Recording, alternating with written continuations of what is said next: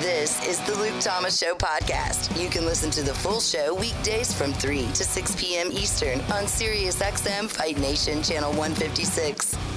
Today on the Luke Thomas Show podcast, we're going to look ahead to Saturday's fight card, and I'm going to give you the case for why Dustin Poirier could win. We'll do the case for Dan Hooker tomorrow, but then let's get back into the mailbag. We do that every Wednesday. And then last but not least, we're going to weigh in on this Sean O'Malley and Reebok controversy. The Luke Thomas Show airs weekdays at 1 p.m. East Coast time right here on SiriusXM Fight Nation Channel 156. Don't forget about the mailbag, LukeThomasShow@gmail.com. Hi, everybody. Hope you are doing well. I know I am. Happy to be here on this Wednesday. Excited to hear your questions. And start leaning into Saturday's card. Everyone has kind of talked about the main event, which of course is obviously, really great. But if you've not paid attention to the wider card itself, let me give you just a quick heads up on that, and then I want to make the case for Dustin Poirier if I can. So of course that is your main event, Poirier versus Hooker. And then you got Mike Perry versus Mickey Gall. Brandon Allen, who is one of these really top prospects coming off of the Contender Series, takes on Kyle Dockhouse, which he's supposed to be another top prospect as well. Jean Vellante is back against Maurice Green. Violet Bob Ross is back against Kama Worthy. Mara Romero Barella taking on Miranda Maverick. Felipe Lins, Tanner Bosser, Sean Woodson, Kyle Nelson, Takashi Sato, Ramez Brahimaj, I guess. Jin Frey finally makes her UFC debut against Kay Hansen, and then Jordan Griffin taking on Youssef Zalal. So some of the names there on the prelim card, not exactly going to tear your world up. If you're looking at the schedule, so when the card actually airs, I cannot imagine this is a late night card, but you never really know. So main card starts at 8. Oh, thank God. That is prelims start at 5. That is exactly what I wanted to hear. Hold on, my dog's trying to get in the room. All right, so 877-FIGHT-93, 877-344-4893. Let's do this. We have talked, I've mentioned the rest of the card. It's pretty good, but I don't want to waste time talking about the rest of the card when there is a crown jewel. Your main event on Saturday is a absolutely sensational contest in the lightweight division. We'll talk about what is at stake, I think, a little bit later through the course of the week. I don't think the answer is a title shot, just to sort of lessen the debate. But it seems to me that the winner of this fight might be able to make a claim as number one contender, or might put themselves in a number one contender fight after this. So I'll think of this as like a semifinal to get to the finals, and then the winner of the finals will be your number one contender. Now, that assumes that Conor McGregor doesn't just slot in, which, in fact, he might. But we'll sort of go over the pieces of that a little bit later. Today, I want to focus on the case for Dustin Poirier. Now, as I mentioned, tomorrow we will do the case for Dan Hooker. I'm not doing the case for Dustin thinking that this is the position I am totally advocating for, and that I don't see any case for Dan. In any kind of event like this, where you have two very high-level fighters, there is a case to be made for either of them. And we're going to do that just one each day. So if we start with Dustin Poirier today, what can we really say are some of the things he's great at, and what conditions need to be in place for him to win? So if we're talking about what he's good at, number one, he's southpaw, and he can change stances oftentimes as he closes distance, or when he's got someone backed up against the fence, he can kind of switch things up a little bit. You saw that in the Max Holloway fight, where he would get Max really backed up, switch a little bit, play with it, and then as it moved kind of into more open spaces, he would go back to his traditional stance. So he works predominantly from the southpaw position. He has some of the best boxing in the lightweight division. He is one of the heavier hitters, certainly in terms of his punching power in that division. And one thing that just really doesn't get enough discussion from what he does is there are two things to his boxing that are really excellent. Number one, he splits your timing really well. Right, so if you're in the middle of something, if you're in between motions, people have natural rhythms, and he has a way of disrupting that by finding the middle space, so where you are most vulnerable. He's not the fastest fighter by any stretch. Certainly you would say that Dan Hooker has fought a faster fighter, maybe even in Paul Felder, but certainly Edson Barboza. He's just quicker, not merely with his kicks, but with his punches. He is explosive and quick. I don't think you can say that Dustin Poirier is that kind of fast, but you don't need to be that fast if your timing is good. If your timing is as primed and sharp as Dustin Poirier's is, you can do a lot with that. So one, his timing is phenomenal. That's both moving, backing up the whole nine, moving forward, I should say, backing up the whole 9 yards. Number two, he's got great footwork and he's got really great angles. That's another thing that just doesn't get discussed a lot. He's really good about finding the outside angle and he wants to find the left straight. He's good about moving at different angles off of his jab. He's constantly in motion. He's L-stepping. He's going side to side. He's rolling underneath. And then as he rolls, he's always finding a lot of outside angles to make a home for that left hand, depending on what the punch might be. I mean, it will come from the left side, but all different kinds.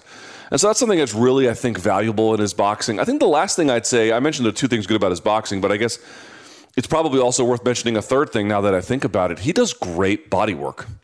He consistently applies it. As I mentioned, he hits hard. He slows a lot of guys down with it. He's not like he's dropping everybody in the world with body shots. He can headhunt a little bit at times. But when he really wants to invest in the body, that is something he has shown a propensity, not merely a willingness, but a real ability to have fight-affecting consequences when he does. So those are things that really stand out to me. And when you think about like what that might mean for Hooker, now Hooker is a careful, smart guy.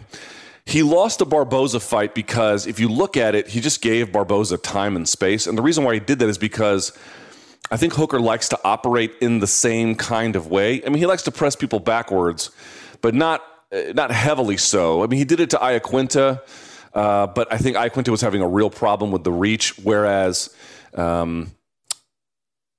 Barboza was able to, every time Hooker threw, Barboza was able to either slip or leg kick or slip counter, and he was constantly making him pay for it. So there was this natural distance between them. And plus also, Hooker's got the longer reach with his boxing. He likes to do a little bit of kickboxing work himself. So he was sort of willing more to accommodate it. And I think between the ability to counter fight from Barboza and then the ability to, or the willingness of Hooker to give space, it was just a bad recipe.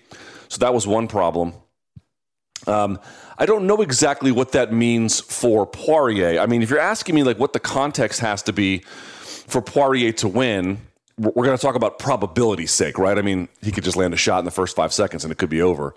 But if we're talking about probability's sake, it seems to me that if you look at the reach for Hooker, it's 75 inches. So he's got a 3-inch reach on the 72-inch reach of Dustin Poirier. For me, for Dustin to have his best chance at winning, I think is what I would say is he's got to make this fight take place in the range of his boxing, what they call mid-range. Because it's not like Hooker can't box. And by the way, I mentioned this on Submission Radio yesterday. One thing about both of these guys is they did not necessarily have exemplary chins at 145. At 155, when they are naturally filled out much more, they have tremendous ability to take a shot. It's incredible to watch, actually. So this is not one of those fights that I expect to end very quickly, although you never know. But they both have proven an ability to take a big shot at this weight class, many of them, in fact. But if I'm thinking about the context, I think it really has to take place within Dustin's boxing range. He does have some kicks he likes to do. He's got some push kicks. He does have some leg kicks. I actually think leaning on that a little bit might prove beneficial because the truth is, if you look at the Paul Felder fight, Paul is a very different fighter from Poirier, but he was able to do some things that Poirier can borrow, which is push, like in the way that people push Edson Barboza back. You're going to have to push Dan Hooker back. And the more you invest in the legs, as Dan Hooker gets tired, so if Dustin can go to the body as he normally does, and then can pick it up a little bit with the leg kicks, once Hooker begins to slow, if you can press him backwards, he will then accommodate boxing range much more readily. And he's not some chump there. That's not what I'm saying. But if I had to pick who might be better in that range over time, I'm going to say Dustin Poirier is probably going to be better in that range over time.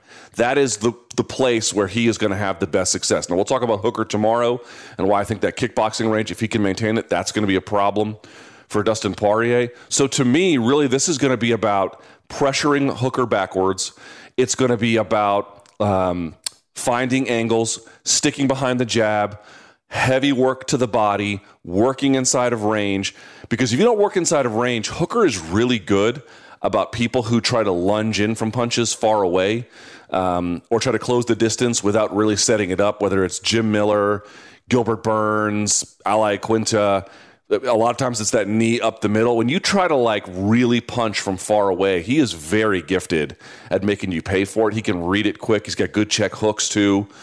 So it's really going to be incumbent upon Poirier to like march him down so that he's not merely moving backwards, but that the space between them, relatively speaking, is within that space. Sticking behind the jab, as I mentioned, body work. I think going to the legs a little bit, and then kind of investing. I think it's really going to be about not looking for any kind of home run shot. Because if he does that from far away, or he tries to, one thing that Dustin does is he's very good about throwing one jab, 2-punch combinations, even 3-punch combinations. He's sort of good about really mindfully knowing when to accumulate punches. And he swarms when he's got someone hurt and they're up against the fence, but that's also where it gets kind of dangerous, because then he is really just kind of taking a bit of a risk. And that's a place that Hooker could have some opportunity. So I guess what I'm looking to see from Dustin, what I think could be a great strategy for him, is really taking a round or two to just invest in slowing Hooker down.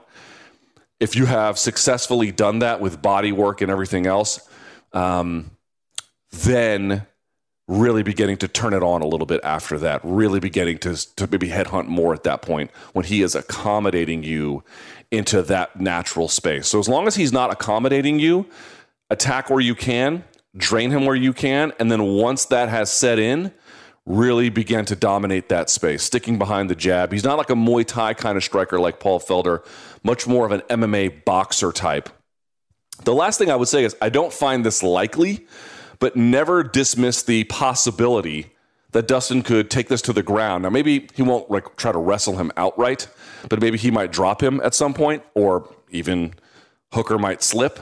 Dustin Poirier is a black belt in jiu-jitsu. He has a very, very underrated good ground game. And yes, I know Khabib had his way with him. Okay, well, that's Khabib Nurmagomedov. But I'm not here to say that Hooker's got some trash ground game. Far from it. But you just never know when a guy like that might want to get on top, throw some ground and pound, change things up, confuse, if he could, Dan Hooker. Because it was something Ali Quinta was trying, but he was trying to get too far away. He was trying it from too far away on Hooker, and it didn't really work. But if you can just get up in his face, march him down, stick behind the jab, moving off of the angles from the jab, going to the body, switching it up, coming upstairs, constantly pushing him backwards, not letting what is Hooker really good at? It's like when he begins to chip away at you, he begins to see where the defensive liabilities are, and then he builds on top of it, right? So he'll find, oh, that punch landed, so I'm going to put something behind it, and then another one. I'm going to put something behind it, then another one, and then another one.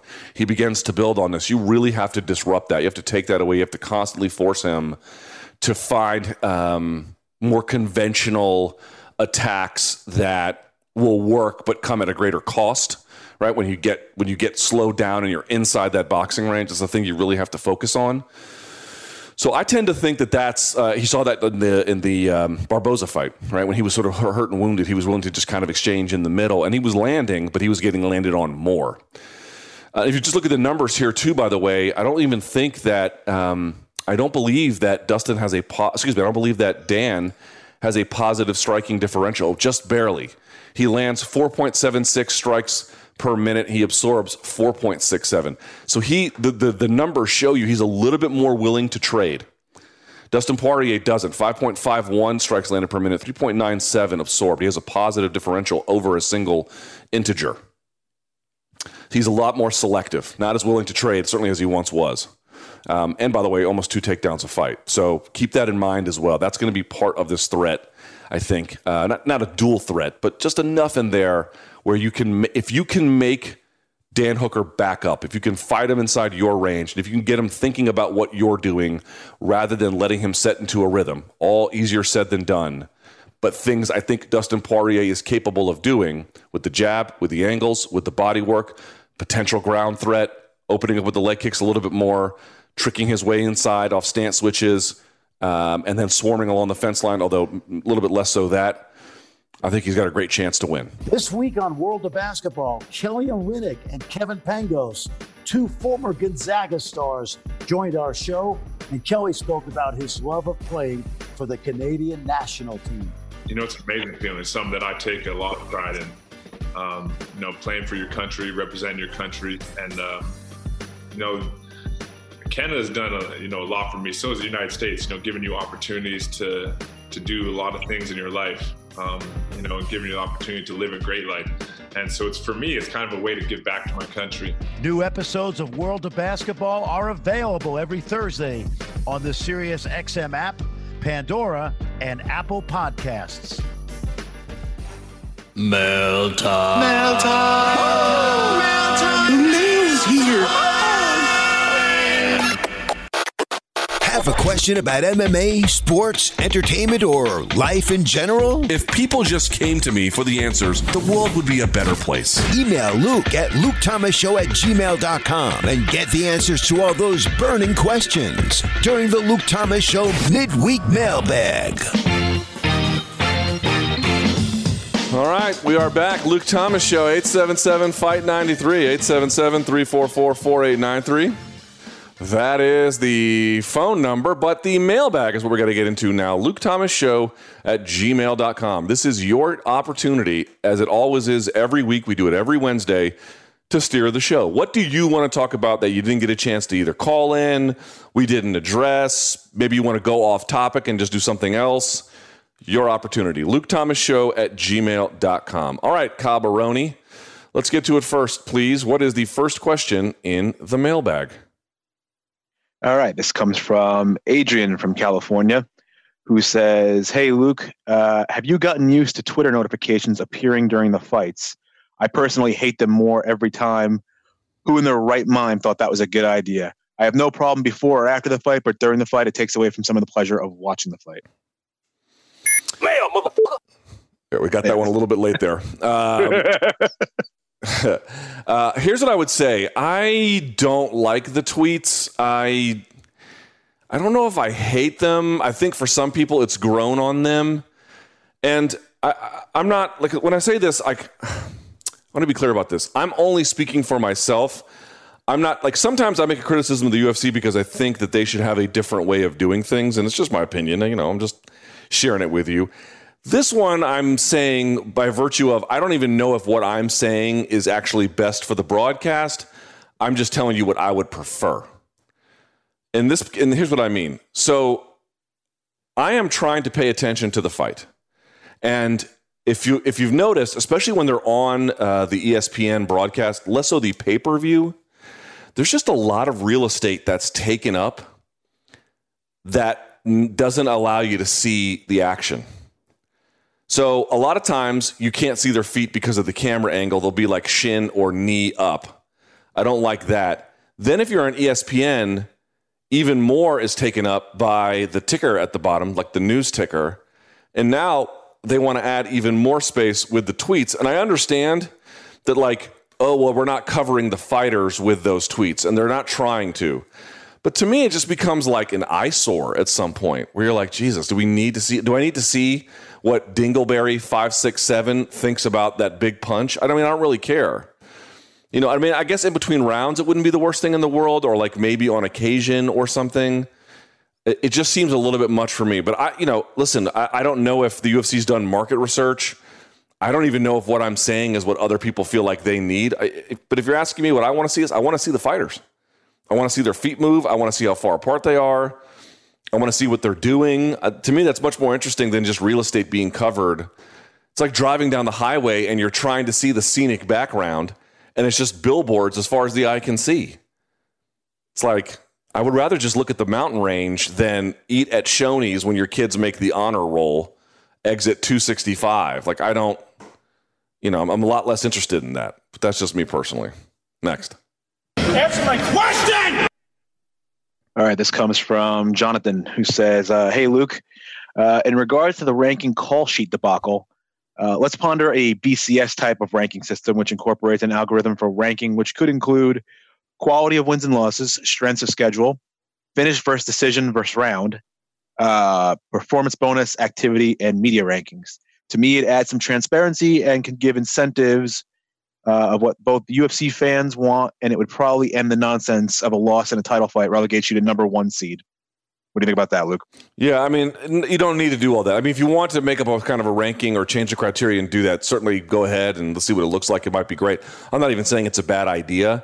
Here is what has always worked across sports, and I know for a fact it worked in the UFC because years and years and years ago, I was the editor-in-chief of Bloody Elbow, and while I was there, we had something called, at first they were called the BloodyElbow.com Consensus MMA Rankings, and we briefly partnered with USA Today. And when we did, they made us change the name to I think it was the SB Nation Consensus MMA Rankings, something like, I can't remember the exact name, but they made us take Bloody Elbow out because USA Today didn't want to be associated with the name, which I've always found very funny and appropriate, but funny for a different reason. In any event, what we did was we basically found a way to take everyone's different type of rankings at that time and just sort of average it. We didn't do it quite in the way that I'm saying, but we sort of weighted it that way. And I always thought you got the best result as a consequence. If you sort of like average out everyone's biases, the common denominators begin to stand out, and then crazy placements get undercut. And the reason why I know it was successful was because we got a lot of compliments at the time, not least of which was, you guys know this fighter lawsuit that I've been talking about where all the information came out about fighter pay and blah, blah, blah, like 20% this and 18% that? Okay, well, also in that, as part of the deposition, was some statements by Joe Silva and then emails that he had as well. And in emails that he was sending around to various other parties inside UFC or other managers or whatever, he would reference those rankings as the best way to evaluate talent. He would say, these are the best rankings. He said it explicitly. And so the plaintiffs have now used that to make various other arguments. So what it tells you is that even inside UFC, they recognized that those were by far the most accurate rankings. And recall, this is at a time when talent was a little bit more dispersed across different organizations. Some were in Japan, some were in IFL, some were in Elite XC, some might have been in Strikeforce after that. Like it went on in a way where UFC didn't have all of them. But even UFC agreed that they were the best ones. And I've seen that process used in other sports and similar results, where it's like when people are consistent, like a guy is number 1 or a person is number 5, they get put there. And when someone is wildly underranked or wildly overranked, it tends to get undercut and closer to something resembling the truth. So turns out if you just average out everyone else's biases, common denominators stand out and craziness gets washed out. That's what I recommend. Next. Message. All right, this comes from Scott in St. Louis, who says, "Hey, Luke, love the show, bud. Question regarding fighters getting a call for their very first UFC fight. The problem is that these fighters are dreaming about fighting in the UFC, and nobody can tell them they are not ready because of they say no, who knows when the next call will come in. So the question is, how can a fighter or their manager successfully secure the fighter won't be blacklisted if they know the fighter isn't ready?" I don't know. I mean, I don't know that it necessarily comes down to that. You know, maybe lie and say they have an injury. You know, I don't know. Now, in the case like of a lot of these guys, I'll say, okay, there might be one thing that can happen, which is that the manager needs to exercise greater discretion. Because if Dana White is to be believed, and I suspect that he is, part of the reason why this guy was on the matchmaker's radar, it was because the manager was letting them know. I mean, the matchmakers kind of have a sense of what's happening on the regional MMA scene, but they're also kind of reliant on managers to tell them, hey, here's who I've got and here's what he's done, or she, or whatever, and you should pay attention to it. I've never been a manager, so I have no idea if what I'm saying here is doable. But it seems like one of the problems in the pipeline of getting people to the UFC before they're ready is, one, the manager will like enthusiastically just promote them, and then they get there and they realize, you know, whatever the reasons you thought they might be ready, they're not strong enough to support. And then 2, the other one is, you know, I really believe in getting as much experience on the regional scene as possible, So trying to keep them active, trying to get them, if not double-digit fights, I'd say more than 7, 8, 9 fights if you can. Try and get them on shows where they're on LFA, right? So they fight on Fight Pass, or they fight in 5-rounders, right? Just try to be as careful about that as possible. So when the UFC comes to you and they say, "Hey, who do you got?" We could be like, I've got one guy a little bit more mature than the other one. Let's just put him in there ahead. So it's not like the matchmakers know all the top prospects on the regional scene. Some more than others, I'm sure, but they're somewhat reliant on the managers to tell them what's up. Probably the managers exercising some greater discretion is going to be a key there. And I realize that's easier said than done. I get it because they don't make a lot of money on the regional scene, but it is just going to be really valuable for them in the long run.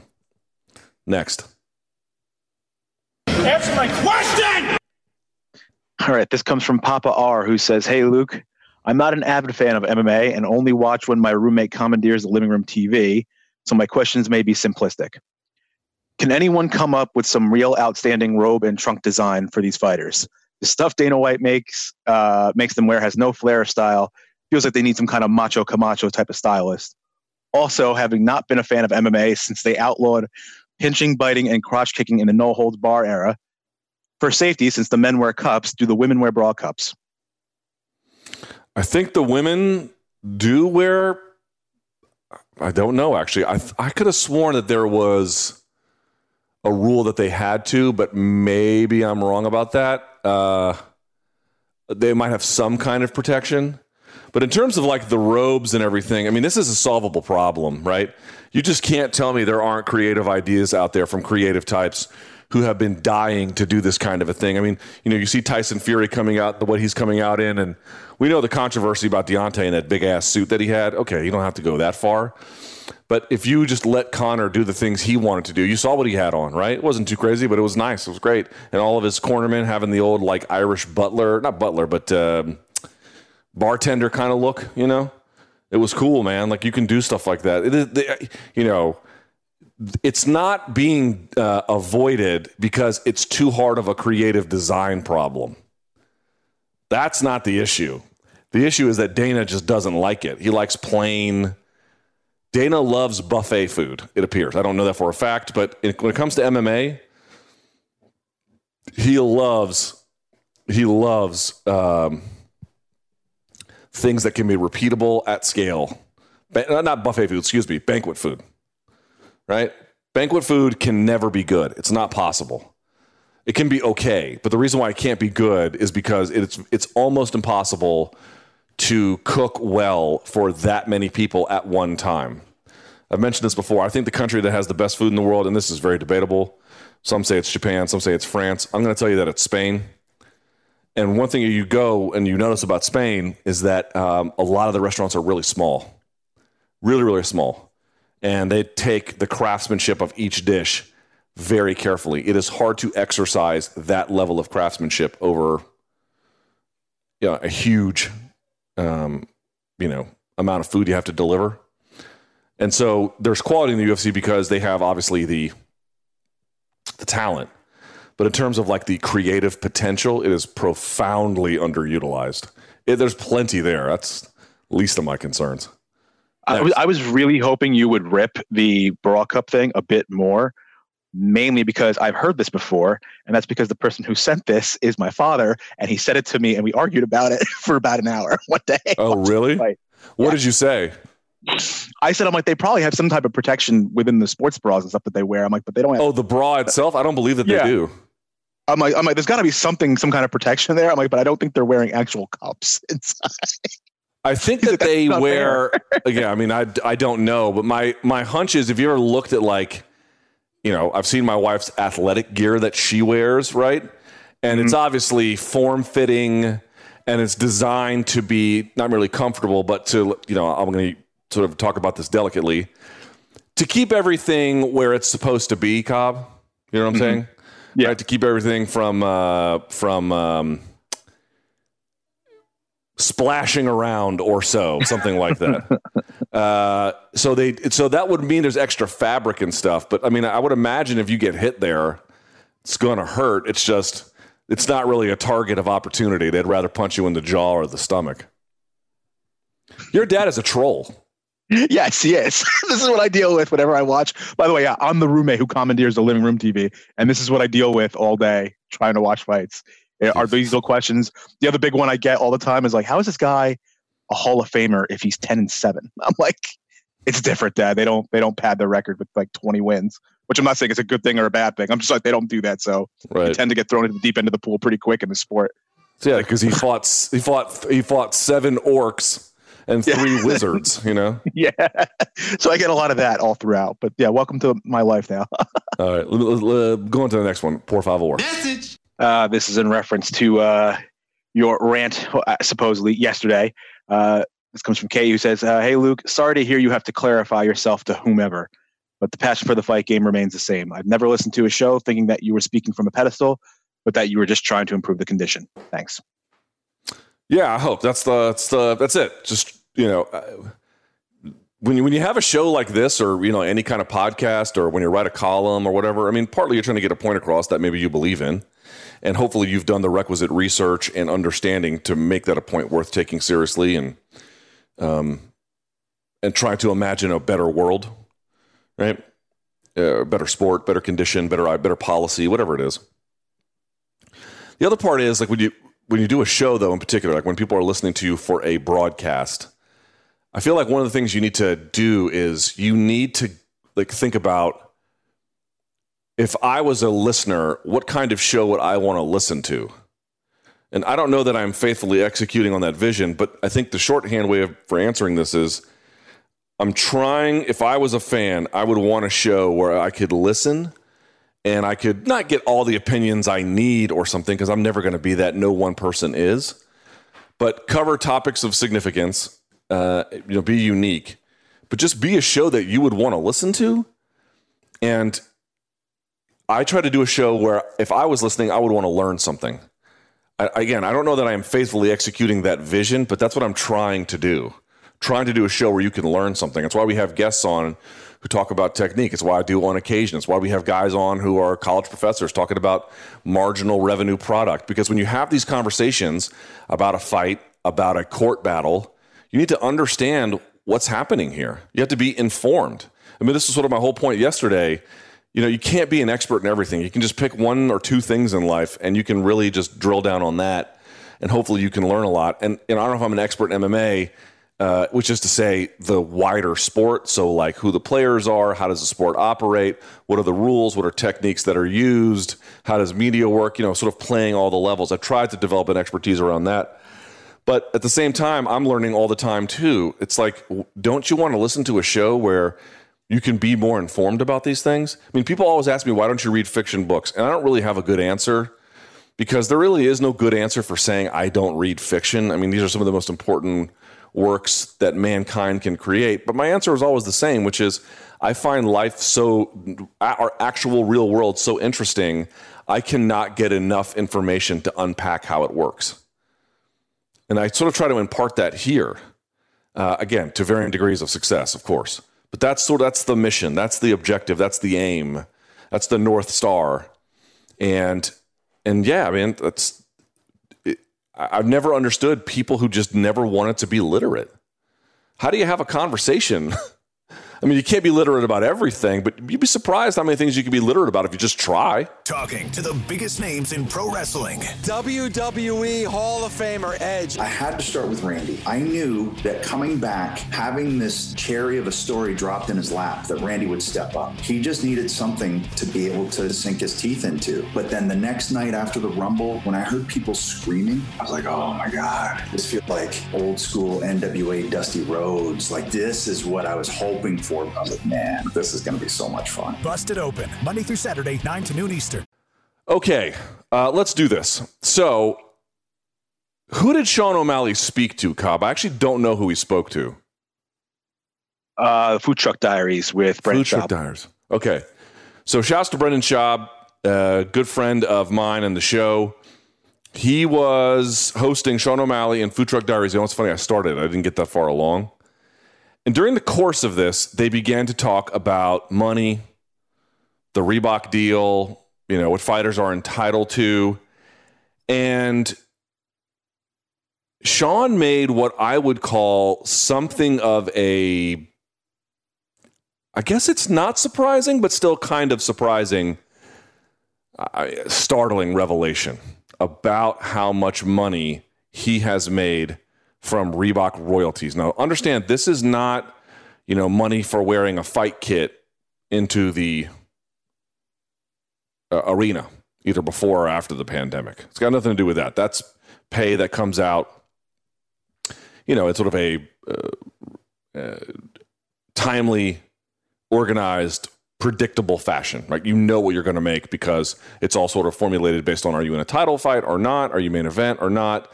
How many fights do you have in a Zuffa organization? That sort of a thing. So you can always just know what you're going to get there.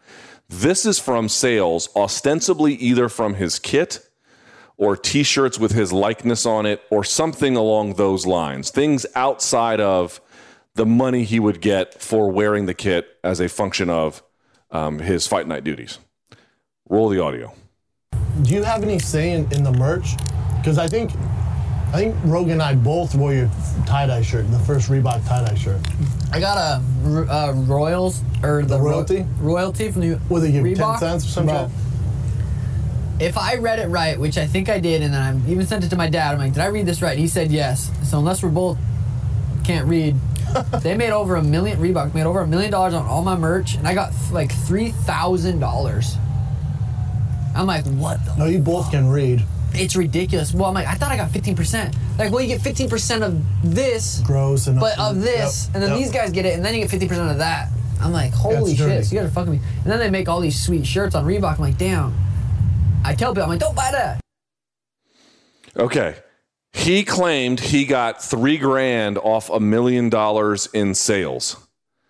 All right. Now, Yahoo reached out to Reebok, who said the following, quote, royalties paid out on sales of co-branded UFC and Reebok merchandise are dictated by the contract between the individual fighter and the UFC, the brand said. Basically being like, that's between you and the UFC, my guy. We got nothing to do with that. This is to me like so emblematic of what I'm talking about, right? Even if, like I've said this a million times, dude, look at how many different pieces of the pie that the fighters don't get a more complete share. And you could say maybe he doesn't deserve 50. Maybe you even want to say he deserves 80. It's his goddamn likeness. And by the way, the shirts are not that creative, okay? Whatever your view, first of all, they don't challenge the number. Now, they may not challenge the number, not by virtue of they didn't want to challenge it because it could be false and they just don't, as a matter of policy, challenge it. But either way, they didn't challenge it. Let's assume for the moment that that's true, because I've not heard anybody else challenge it. No one's come out and said that that's wrong. We'll see what Dana has to say about it at some point. They don't get a lick of the TV money. They don't get 1 penny from the TV money. And I know what people say. They always say, well, how many people are tuning in for Curtis Blades? How many people are tuning in for Austin Hubbard? Right. Maybe that it's true. There are a lot of fighters that don't have a level of popularity that gets the audience to really respond in the way that marginal revenue product would respond, in a way where you could measure, Conor McGregor's influence. Okay, that's fair. I don't think it's a bad argument. But the problem is, you need this many fighters to have a 2 or 3 or 4, or however long it ends up being, sometimes a 6 or 7 hour long broadcast. And during the course of that broadcast, you have ads on the Octagon, and the network is selling ads between breaks, meaning you are using their labor to sell ads against, meaning they should probably get a cut of that. And what that percentage will be, I don't know. But if someone is using my labor to sell advertising,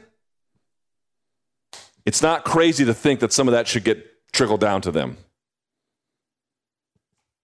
Okay, but you say maybe not that. All right, fine. They shouldn't get TV money.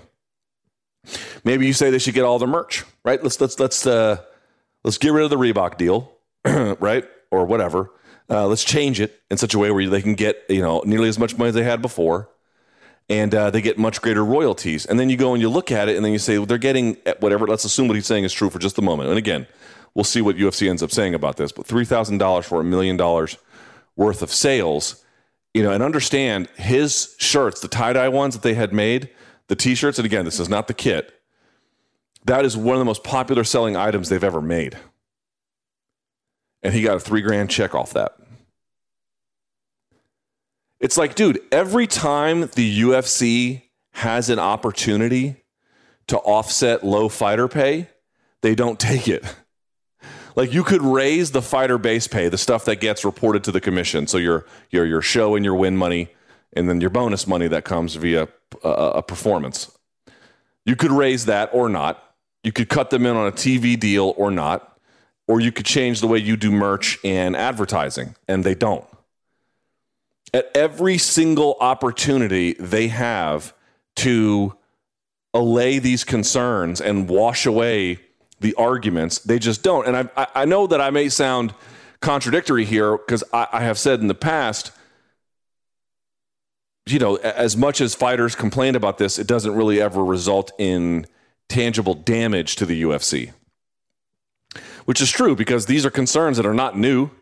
They've been happening a long time. And look at the UFC. The pandemic has changed everything. But prior to the pandemic, they were in as good of a spot as they've maybe ever been. So if all this bad press means something, why doesn't it ever result in anything? Well, here's what I would say. To date, it hasn't really resulted in meaningful damage. But the problem is, every time a new generation of fighters comes around, they speak out more and more and more about it. And I don't know exactly what just speaking out does, but I'll say this. It's not a story that's ever going to go away. If there's one benefit to everyone sitting out, it's not that it results in the change in the short run for them, but they at least hand the baton off to the next guy. And so there's always somebody carrying that torch for low fighter pay. And today it's like a ton of people carrying the torch. It's hardly one or two fighters. It's a gigantic amount. I've often wondered this. Like, if you look at Bellator, they don't really hammer your sponsors, and they pay, based on court documents that we found, 46% of their revenue to fighters. Right? I mean, they're basically doing what they can. And if you're saying that the purses are low, they might be low, but I mean, what else do you want the money to come from? I mean, they're not. It's not like you're looking around and you're saying, there could be money pulled out from somewhere. Now, I guess you could say on the TV deal, but they're owned by Viacom, so that's a little bit weird. I mean, there's still money that's transferred within entities, even under the same umbrella. You could say they're entitled to that, and I wouldn't really argue against it. But, here are two scenarios where they get nearly 50% of revenue, and you get to keep all your sponsors. It's not a bad deal. I'm not saying it's the best deal for everyone, but you can't really look at Bellator and say, wow, at every turn, you guys aren't doing something to make fighter pay more equitable. And here with the UFC, this was the thing when they came down with the Reebok deal, I just never understood. It was like, dude, if you're not putting the same amount of money back in that you're taking out, which clearly they didn't, this is just going to be bad press forever, right? Because it will always not be the same. And they just went ahead and did it anyway, because obviously it must be lucrative for them, I gather. But the last sort of component here is I'm going to go ahead. A lot of times, you guys know, I kind of hedge my opinions. I'm always like, well, I don't want to get too ahead of ourselves, and this will only happen if, and the chances of that are slim, and there could be a lot of contingencies and blah, blah, blah. I'll just go ahead and say this. I will be shocked if UFC and Reebok agree to another deal. Of course, I am not suggesting to you that it's impossible, but I'm going to go ahead and say I find it very improbable. It has been nothing but bad press for them, and their point might be valid. Like, dude, we don't have anything to do with how those royalties are handed out. Well, I don't know what the conditions were under which they got signed. There is reports that the UFC brought in a lot of like favored sons, like Matt Hughes and other ones, telling Reebok this will be something that the fighters love. And that when this whole thing got announced and there was this mini rebellion that happened, that Reebok was caught off guard and they got bad info. How much of that is true? You know, you decide. But I just know this. It has been relentlessly bad press for them for nearly 7 years. And I think they've probably had enough. I think they've probably been like, you know what? We're good. Thanks. Time to go find another thing. They dropped CrossFit too. I mean, maybe you don't want to drop CrossFit and UFC at the same time. If that's how you get most of your money, I don't know. Or that's how you do. Those are your two major sponsor opportunities. But Jesus, dude, it has just been one steady stream of look at how cheap they are and look at how bad the fighters are and who's culpable. It's probably more complicated than the situation allows us to examine. But the press has been relentlessly negative every single time. Thanks for listening. Catch the Luke Thomas Show live and in its entirety weekdays from 3 to 6 p.m. Eastern on Sirius XM Fight Nation Channel 156. On Twitter, follow at L Thomas News and the channel at MMA on Sirius XM.